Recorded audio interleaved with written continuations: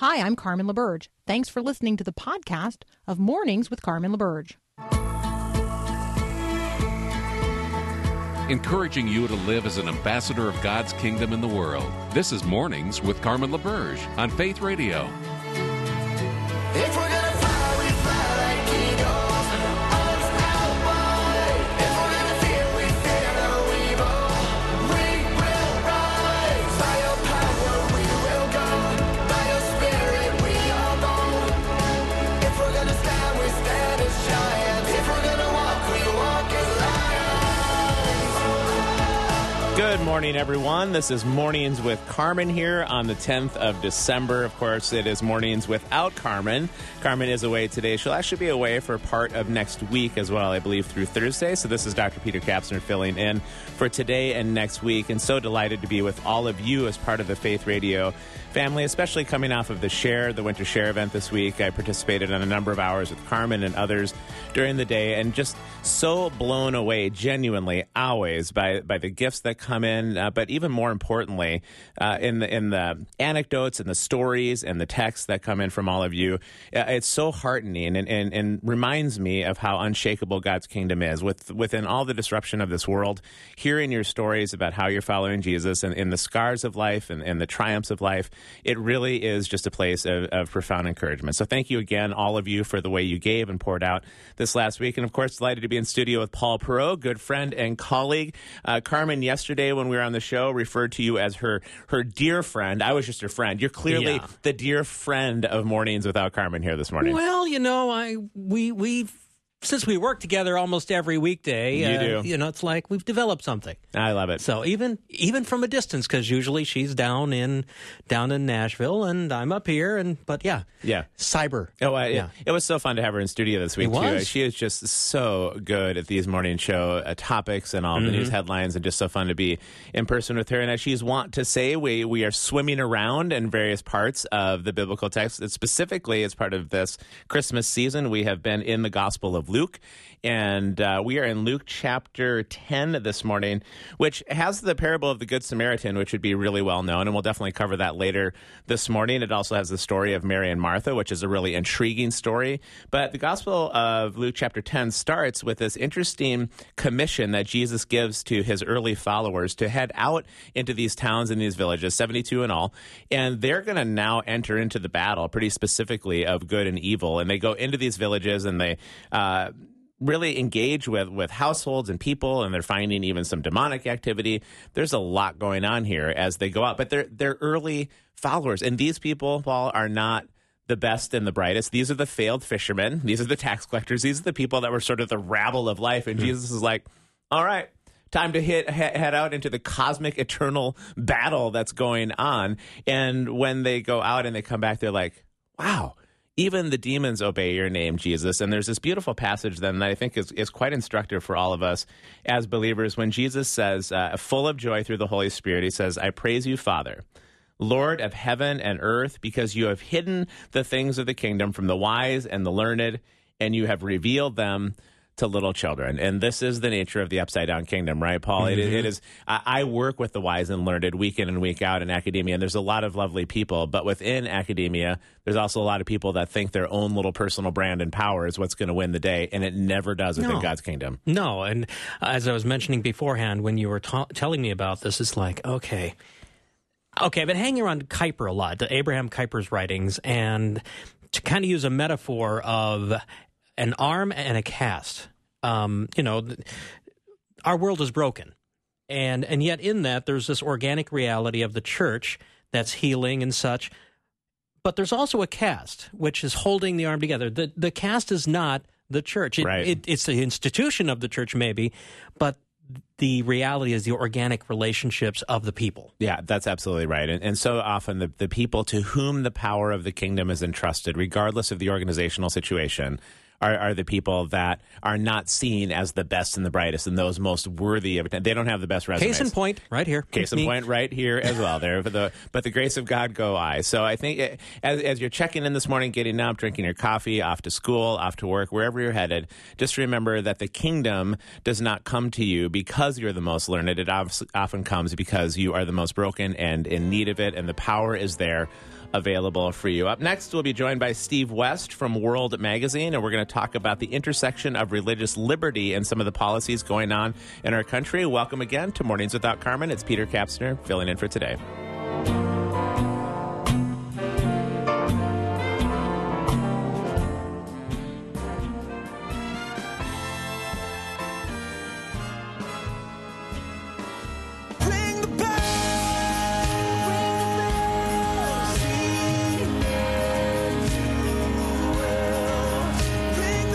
It's about 10 minutes past the top of the hour here on the 10th of December. Welcome back to Mornings Without Carmen. I'm delighted to be joined by Steve West this morning, who talks about a lot of the issues related to religious liberty for World Magazine. What a wonderful publication that is. Good morning, Steve. Good morning, Peter.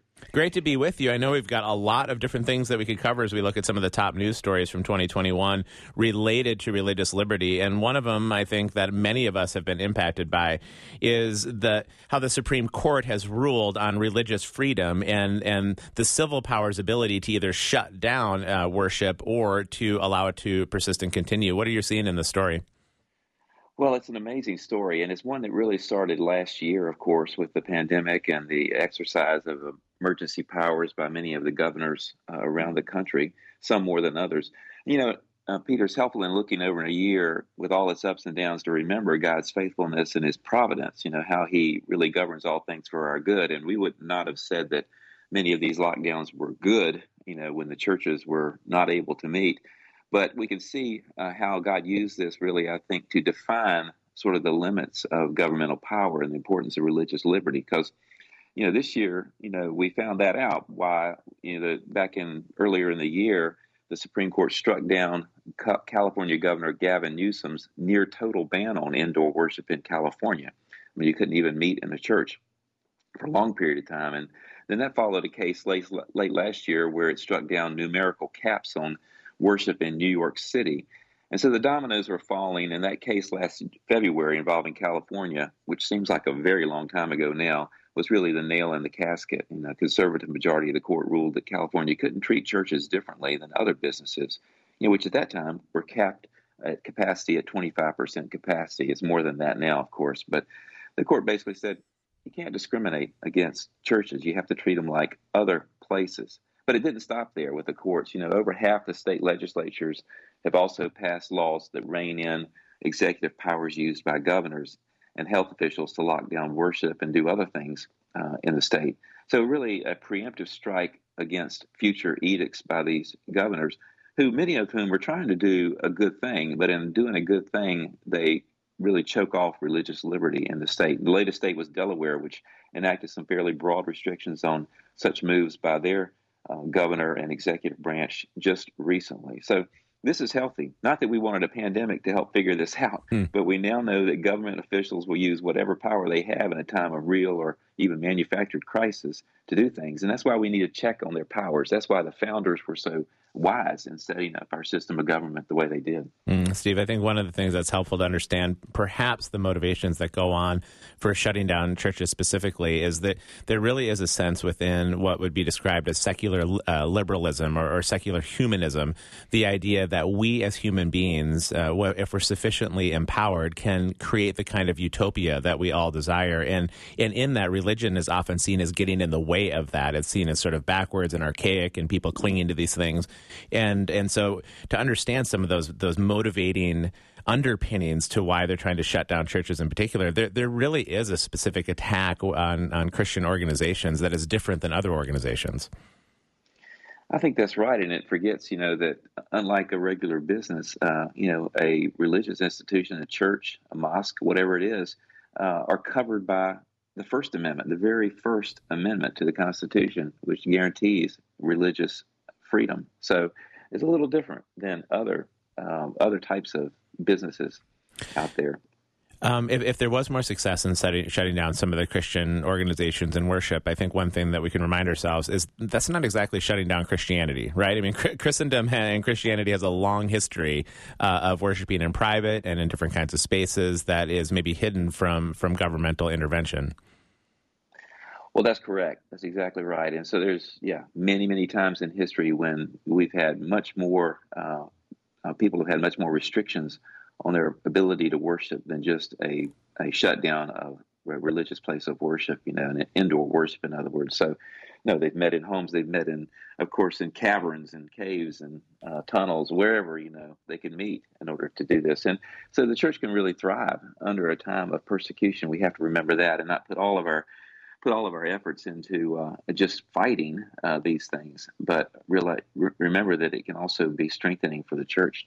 We're talking with Steve West from World Magazine about some of the intersection of religious liberty and how we understand that from a court of law and how it impacts us as believers. Steve, we're going to step away for just a short break. When we come back, let's change the topic to about the court's federal authority related to vaccine mandates and what we're going to see about that moving forward into 2022. Silent night, holy night, all was calm and all was bright. Paul, I always love that version of Silent Night. I don't know what that does. Just maybe the snapping of the fingers kind of wakes me up. And I know it's not exactly a silent version of Silent Night, but I really like that version. It's not. It's actually probably the closest you'll get to an up-tempo version of Silent Night there is that actually works. Agreed. Well, welcome back to the show, everyone. We're chatting with Steve West from World Magazine around some of the issues of religious liberty, some of the biggest stories from 2021. And Steve, we're going to change the topic to vaccine mandates in just a moment. But this is sort of the foundation of a blog that you're going to be producing and writing in the next couple of weeks, right? That's correct. The rough draft, you might say. A rough draft. I love it. Well, we're happy to be your rough draft here on Mornings Without Carmen this morning. I think one of the drafts that people are going to be very interested in reading about is your take on the federal authority for vaccine mandates. Tell us what you've seen this last year and maybe what you see in the upcoming year. Well, this year is really bookended by those lockdown rulings that I was mentioning and the vaccine mandate rulings later in the year, because both of them have to do with the limits of governmental powers.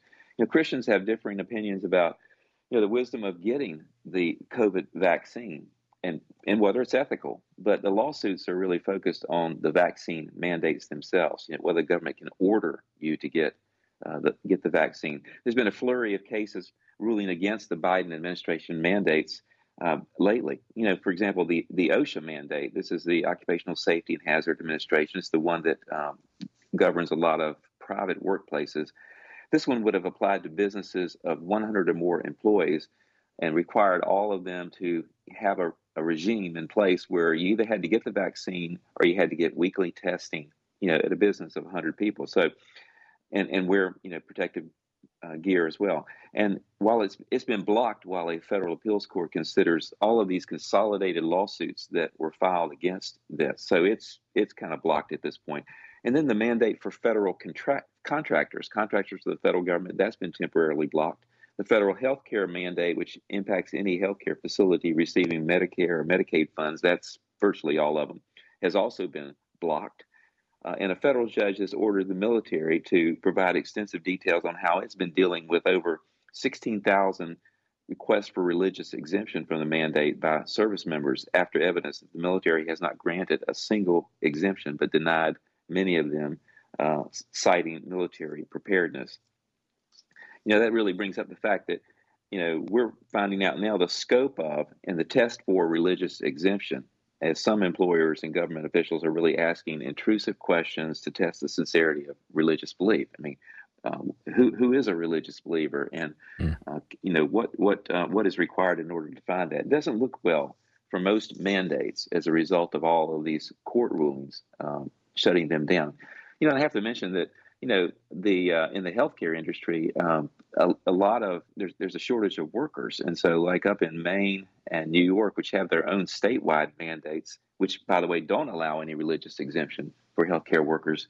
They have a real shortage of healthcare workers there, and they ordered in the National Guard in order to provide assistance to the hospitals and providing healthcare workers, and that's true in a lot of rural areas too, which already struggle to get enough healthcare workers. So these are serious problems, and I have to mention too that none of these healthcare workers are saying that we don't we're not going to be vaccinated, but we're willing to wear all of the protective equipment and do the testing that's required. And so, which is what they did during the pandemic. They didn't have a vaccine, so they wore the kind of things they needed to wear and did the testing they needed to do. And so everybody's trying to be safe, but they have objections, religious objections to the vaccines, and those should be honored. Yeah, I'm a little fuzzy on some of the history of vaccination mandates. I hear little bits and pieces about things like smallpox or some of the more common current vaccines that a lot of children have. And my understanding, and correct me if I'm wrong, Steve, is that religious exemptions have always been relatively easy to claim in the case of vaccinations. But do we have any precedent in history that the courts are going to be looking at that say, hey, look, we did vaccine mandates and we really did exclude religious exemptions for that specific kind of mandate? Or would this be the first time that that's really under attack?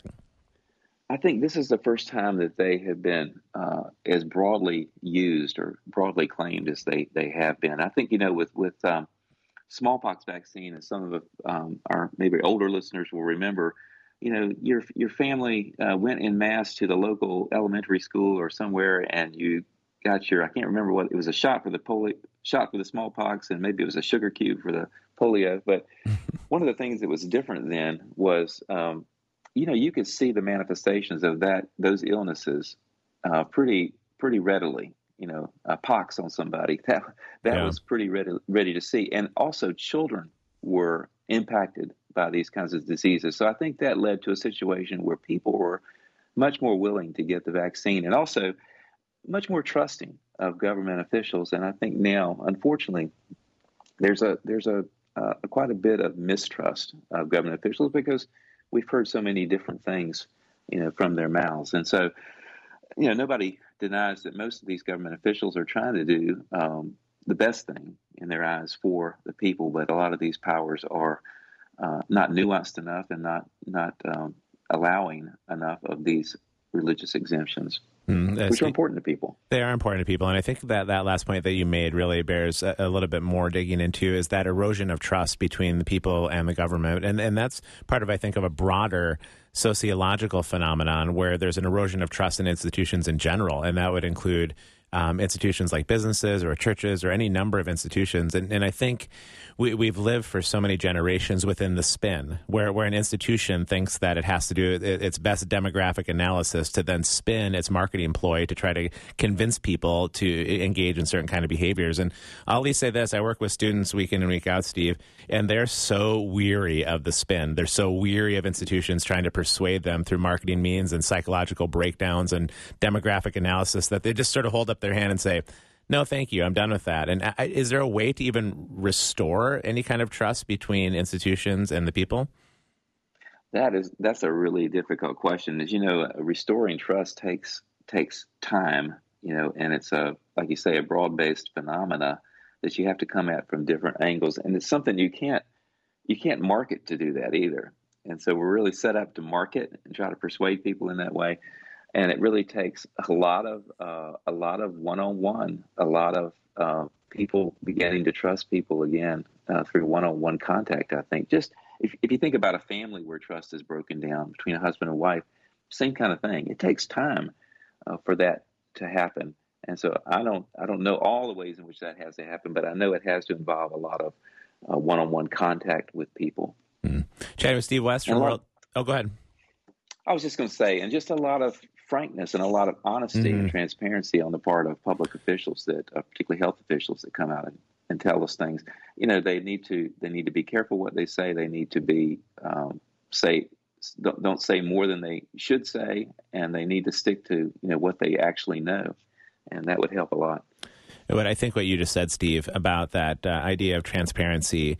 Why do we struggle with that so much when we're in institutional power, or when you're in a business or a church or whatever it is? Why is it so hard to just simply be yourself and stop trying to spin everybody with your little marketing choices? I think it comes down to pride, like a lot of things. And so if you're transparent, you fear that you'll be taken advantage of and looked down upon, or somebody will use that against you.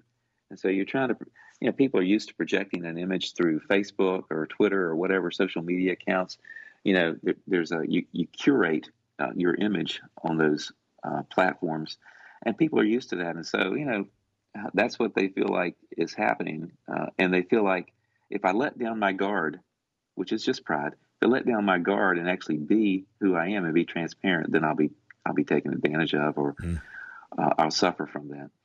Yeah, wise stuff. Talking with Steve West from World Magazine. Steve, we've got to leave it here, but we've got a few other topics that we weren't able to get to this morning. However, for the people listening this morning, they can catch the blog as it comes out with some of the other ones you're talking about with faith-based foster and adoption agencies, campus student Christian groups and leadership. There's a number of topics. Where can they find your work when it goes live? Yeah, they can just go to wng.org.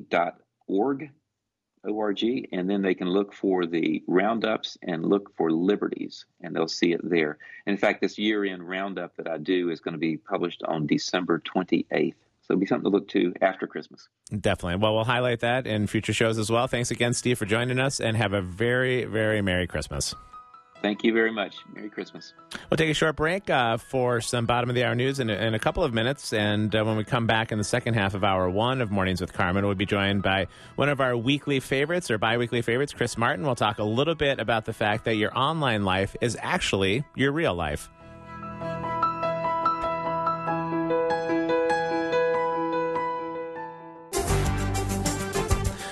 So, Paul, I think actually this time warrants a quick weather update, not just here in the Midwest where we're located, but around the country. I see that there's some record temperatures happening in the South, places like Houston and Memphis. And I don't know my meteorology all that well, but my understanding is that when really hot temperatures meet really cold temperatures, you get a big mess. It seems to get a big mess across the South. So there is tornado watches and warnings across the South. And where we're located here in the Midwest, specifically Minneapolis, St. Paul, a lot of listeners in Wisconsin, Iowa as well. It sounds like there's a pretty big snowstorm coming this afternoon. Well, potentially. I always get a little skeptical. You are the weather cynic around here. I hear all these big, I've been in Minnesota long enough. Oh, big storm coming. Get a couple of inches.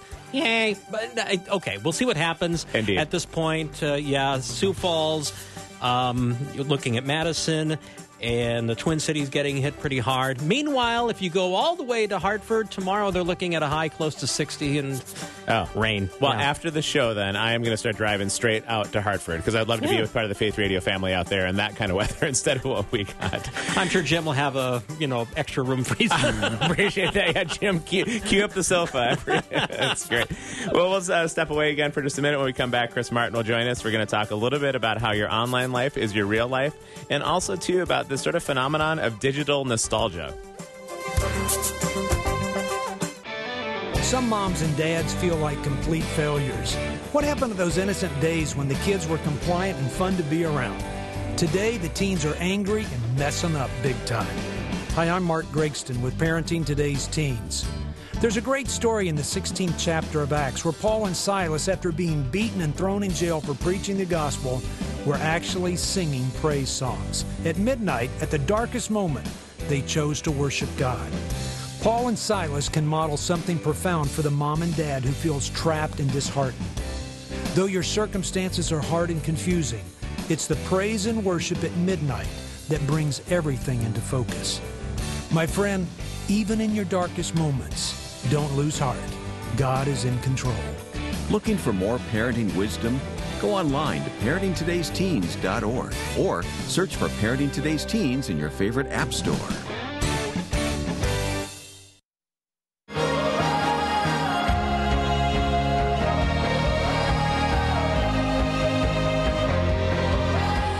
Welcome back to Mornings with Carmen. This is the Mornings Without Carmen version. I'm Peter Kapsner filling in for today and for part of next week, and delighted to be joined by good friend of the show, Chris Martin, who talks a lot about social media, next gen, how to be safe online, any topics within that realm. Good morning, Chris. Good morning, Peter. How are you? I'm doing well. It's great to be with you again. Great to hear your voice, and love this first article that we're going to talk about. It's sort of mind-blowing to me, Chris, that maybe your online life is your real life, because I would have thought that as soon as I shut that computer, it's all over. And I'm self-absorbed enough to believe that if I'm not actually present, nothing's actually happening. So this is scandalous to me, Chris, that if I shut it all down, I'm still out there somewhere. Yeah. It's you're not alone if you feel that way. I've learned, I've written about the social internet and really the internet in general a lot over the years, and I think it's always been tempting, and a theme that's always come up. It's always been tempting for people to think of the what they do on the internet and their online life as different from their offline life.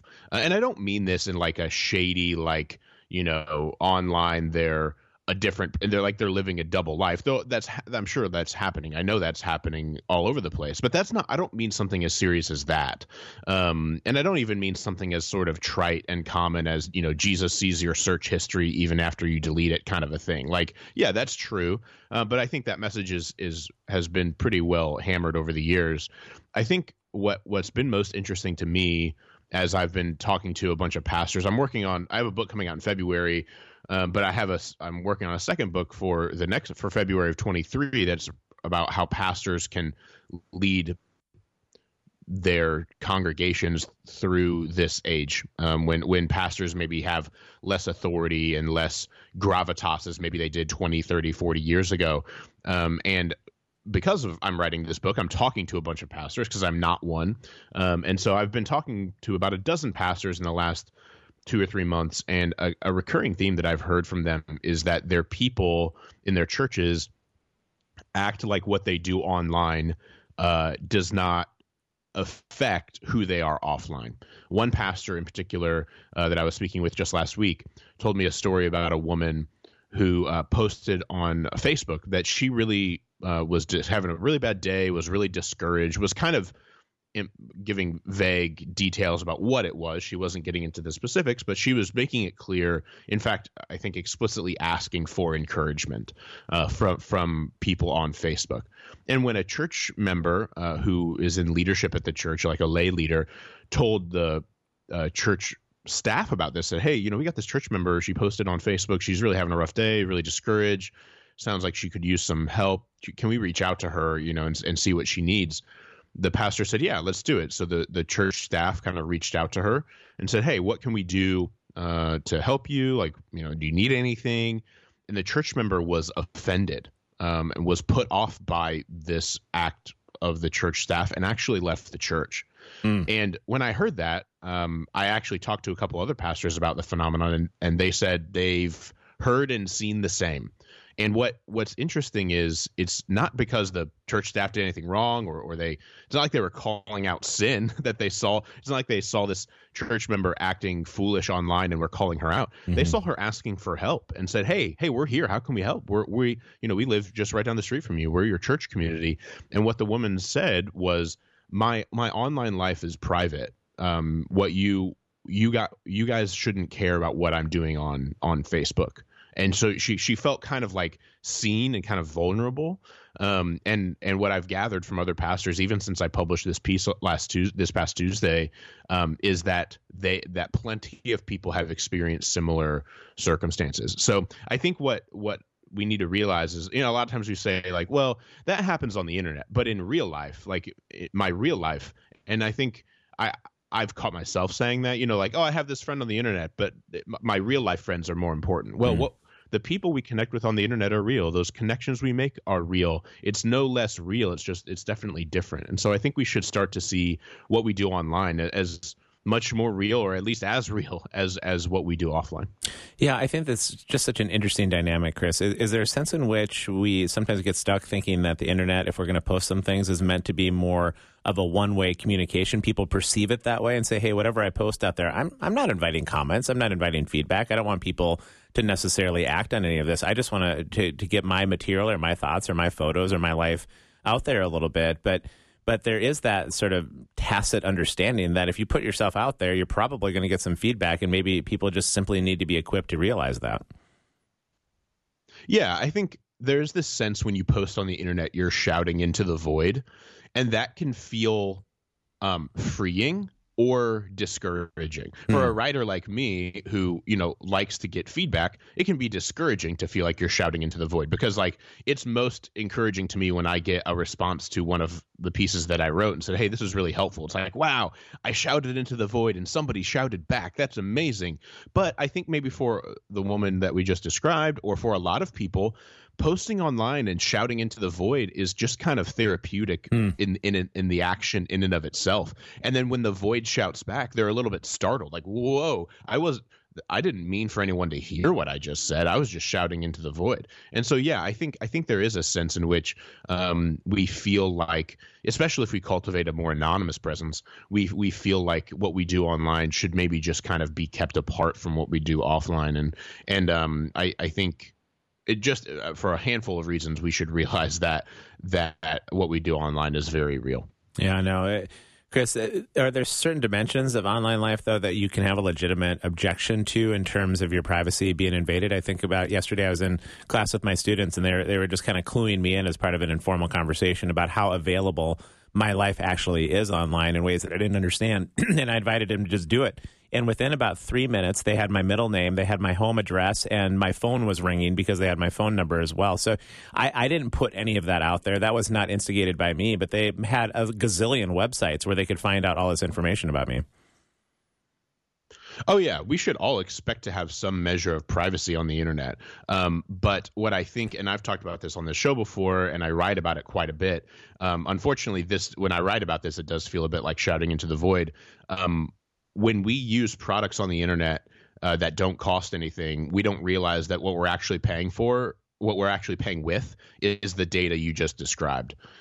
So what I often say is that you have no expectation of privacy on the internet, even if maybe you should be able to have some expectation of privacy. So all that, people love to exercise their expressive individualism on Facebook and talk about their friends and family and job and things like that. But then when that information somehow gets leaked to an advertiser or perhaps a more malicious actor, they kind of throw their hands up and say, wait, how do they get this information? That's not right.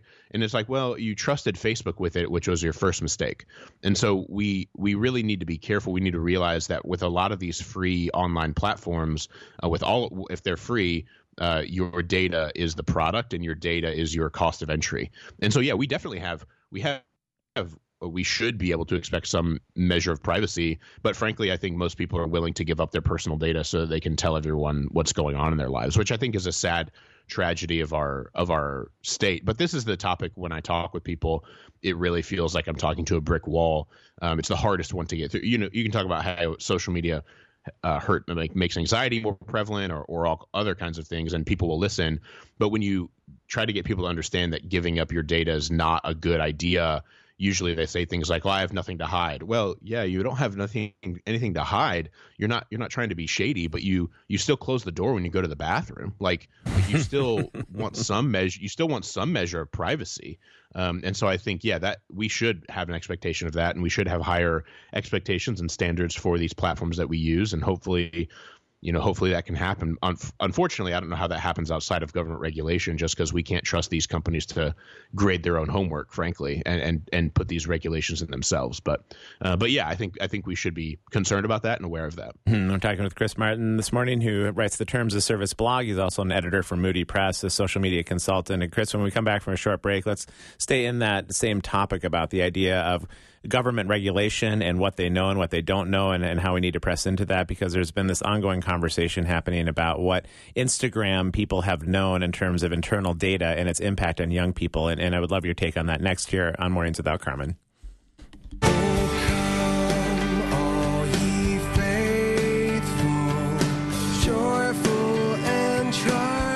Paul, I am going to run the risk of losing all credibility during the Christmas season, because every holiday song, every Christmas carol that you play, I'm going to probably just simply respond with, that one's my favorite. I don't know what to do. I like you play O Come All You Faithful, and I start just in a puddly mess of tears. It's just one of my favorite songs. It's my job. It is. Yeah, thanks for that job. Welcome back to the show. It's about 11 minutes before the top of the hour here on Mornings with Carmen. I'm Peter Kapsner, filling in for today and for some of next week.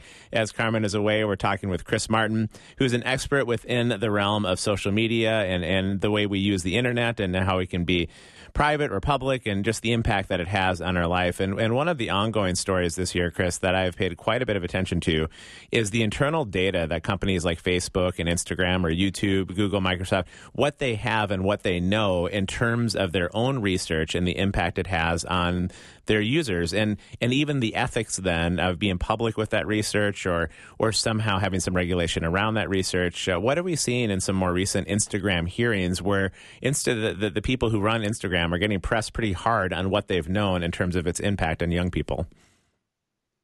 Yeah, so Adam Mosseri, who is the head of Instagram these days, he's been a long-time Facebook or Meta employee.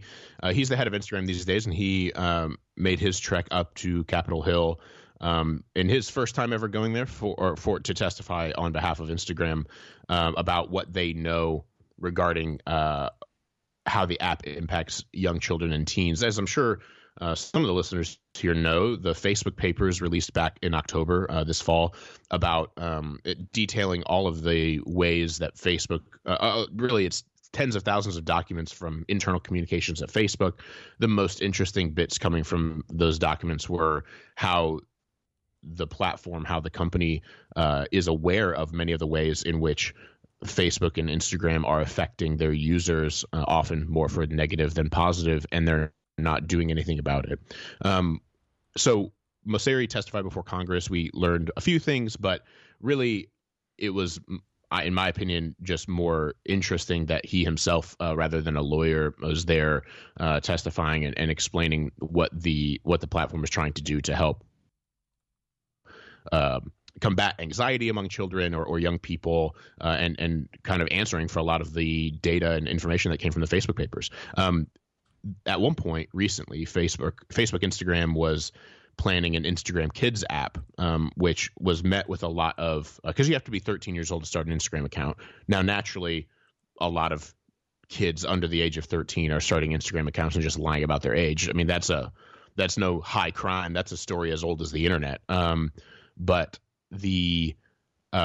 what's interesting is that app was really panned by the public, and Instagram has since tried to say, well, we're doing that because we think that the kids app could be safer for kids, And Mosseri did not commit in this hearing to never pursuing an Instagram for Kids app for that reason. He said that, we think it would be better for kids if there was an Instagram for Kids app rather than having kids on the main app lying about their age. And I understand the logic to some extent. However, for the same reason that, there were laws passed, regulations passed in the 90s, I think it was, to restrict advertising to children on television in the morning cartoon era. I think we should be really concerned about what Instagram for Kids could look like from an advertising perspective, and really what Instagram as a whole looks like from an advertising perspective. And so I think, like I said in the last segment before we went to break, when you use these free apps, you need to recognize, and when your kids or your grandkids, if you're listening here and you have kids or grandkids, when you're using these free apps, unless you turn on all of the restrictive, the most strict data gathering features that they have, which there are features to restrict how much data they can gather. Like, you don't have to turn on location services for Instagram. You don't have to give them other information about yourself. However, everything you post, every bit of personal expression is categorized and cataloged by Instagram, because they have artificial intelligence that can take an image and turn it into text and to communicate to their platform like what that image is of. So a dog or a minivan or a house or a baby. And so you should just be aware that these platforms are really fronts for personal expression and for you and me to express ourselves and connect with other people. But really, they don't make their money from that. They make their money from taking all of the data that personal expression creates and selling it to advertisers to run ads in the most specific way possible. So if an ad is run on this radio program for a new book, a new Advent book from, Moody Publishers, my publisher, if we ran an ad on this program, we would say, well, we have a general idea of who listens to Faith Radio, and they might be interested in this new Advent book. But if I went to Facebook and gave them $50 and said, give me all of the people who are interested in this author who wrote this Advent book, then that's going to be, no offense to you guys, a much more valuable advertisement for me, because I know that I can target those 80,000 people on Facebook who Facebook has identified as fans of that author. And so that's how Facebook makes their money, is huge companies are spending billions of dollars a year, billions of dollars a quarter running ads like that on Facebook, because it's hyper targeted, because we show that we're a fan of an author or a movie or a musician because of, hey, we posted we're listening to this new album, or we posted we just went to this new movie, and Facebook and Instagram categorize and catalog that information, and then we receive ads as a result. So we should just be aware of all of that. And I think we should be concerned, though some people disagree with me. And so anyway, that's what I would say. Chris, we just have about a minute left or so, but as you're talking, I'm thinking about just the complexity of this social situation. And when you look back throughout history, the church is always having to evolve and change while staying historically rooted within the kingdom to meet the different things that are happening sociologically. And 10, 15 years ago, we didn't have to ask all these questions about how are we safe online? What do we do with our kids? What is the impact? It just simply wasn't part of society. So for the parents and grandparents that are part of the Faith Radio family, wondering what they can do with their kids and grandkids, is there just a way to get started to educate themselves on what's all happening if they feel overwhelmed by this? Yeah, man, I would go to places like the Gospel Coalition is publishing some great resources on this. Find books. There's a great book by Arlene Pellicane on this. Gary Chapman, I think, has a book on this. So find resources, find print books that, though they may be a bit outdated in the platforms that they're describing, I think they can provide principles that would be helpful for just being aware of what's going on and how to navigate it as a believer moving forward. Great stuff as always, Chris. Thanks so much for the work that you do right at the ground level, ground zero of so many of these tricky conversations, and then bringing it back to all of us with accessibility and some empowerment, because it can be just a really difficult situation and conversation to have. Have a great rest of the day, and Merry Christmas. Chris, it's always great to hear your voice. Yeah, Merry Christmas to you guys. We'll take a short break and wrap up hour one of Mornings Without Carmen here on the 10th of December and preview what's coming up next with Adam Holtz in hour two.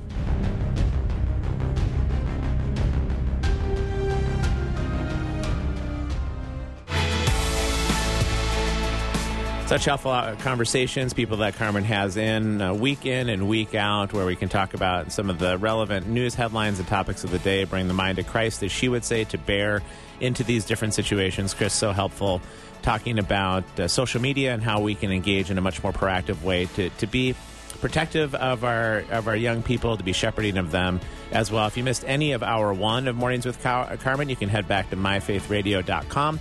Catch the podcast. We talked with Steve West from World Magazine in the first part of the hour about so many of the conversations and religious liberties that have happened in this last year and what to expect for next year.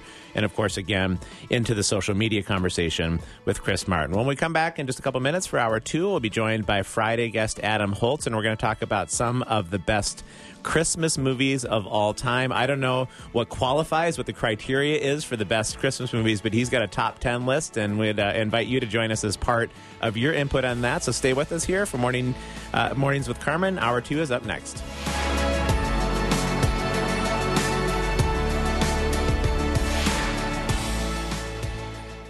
Thanks for listening to this podcast of Mornings with Carmen LaBerge from Faith Radio. If you haven't, you can subscribe to automatically receive the podcast through iTunes or the Google Play Music app. That way, you never miss an episode. It's also available anytime at myfaithradio.com.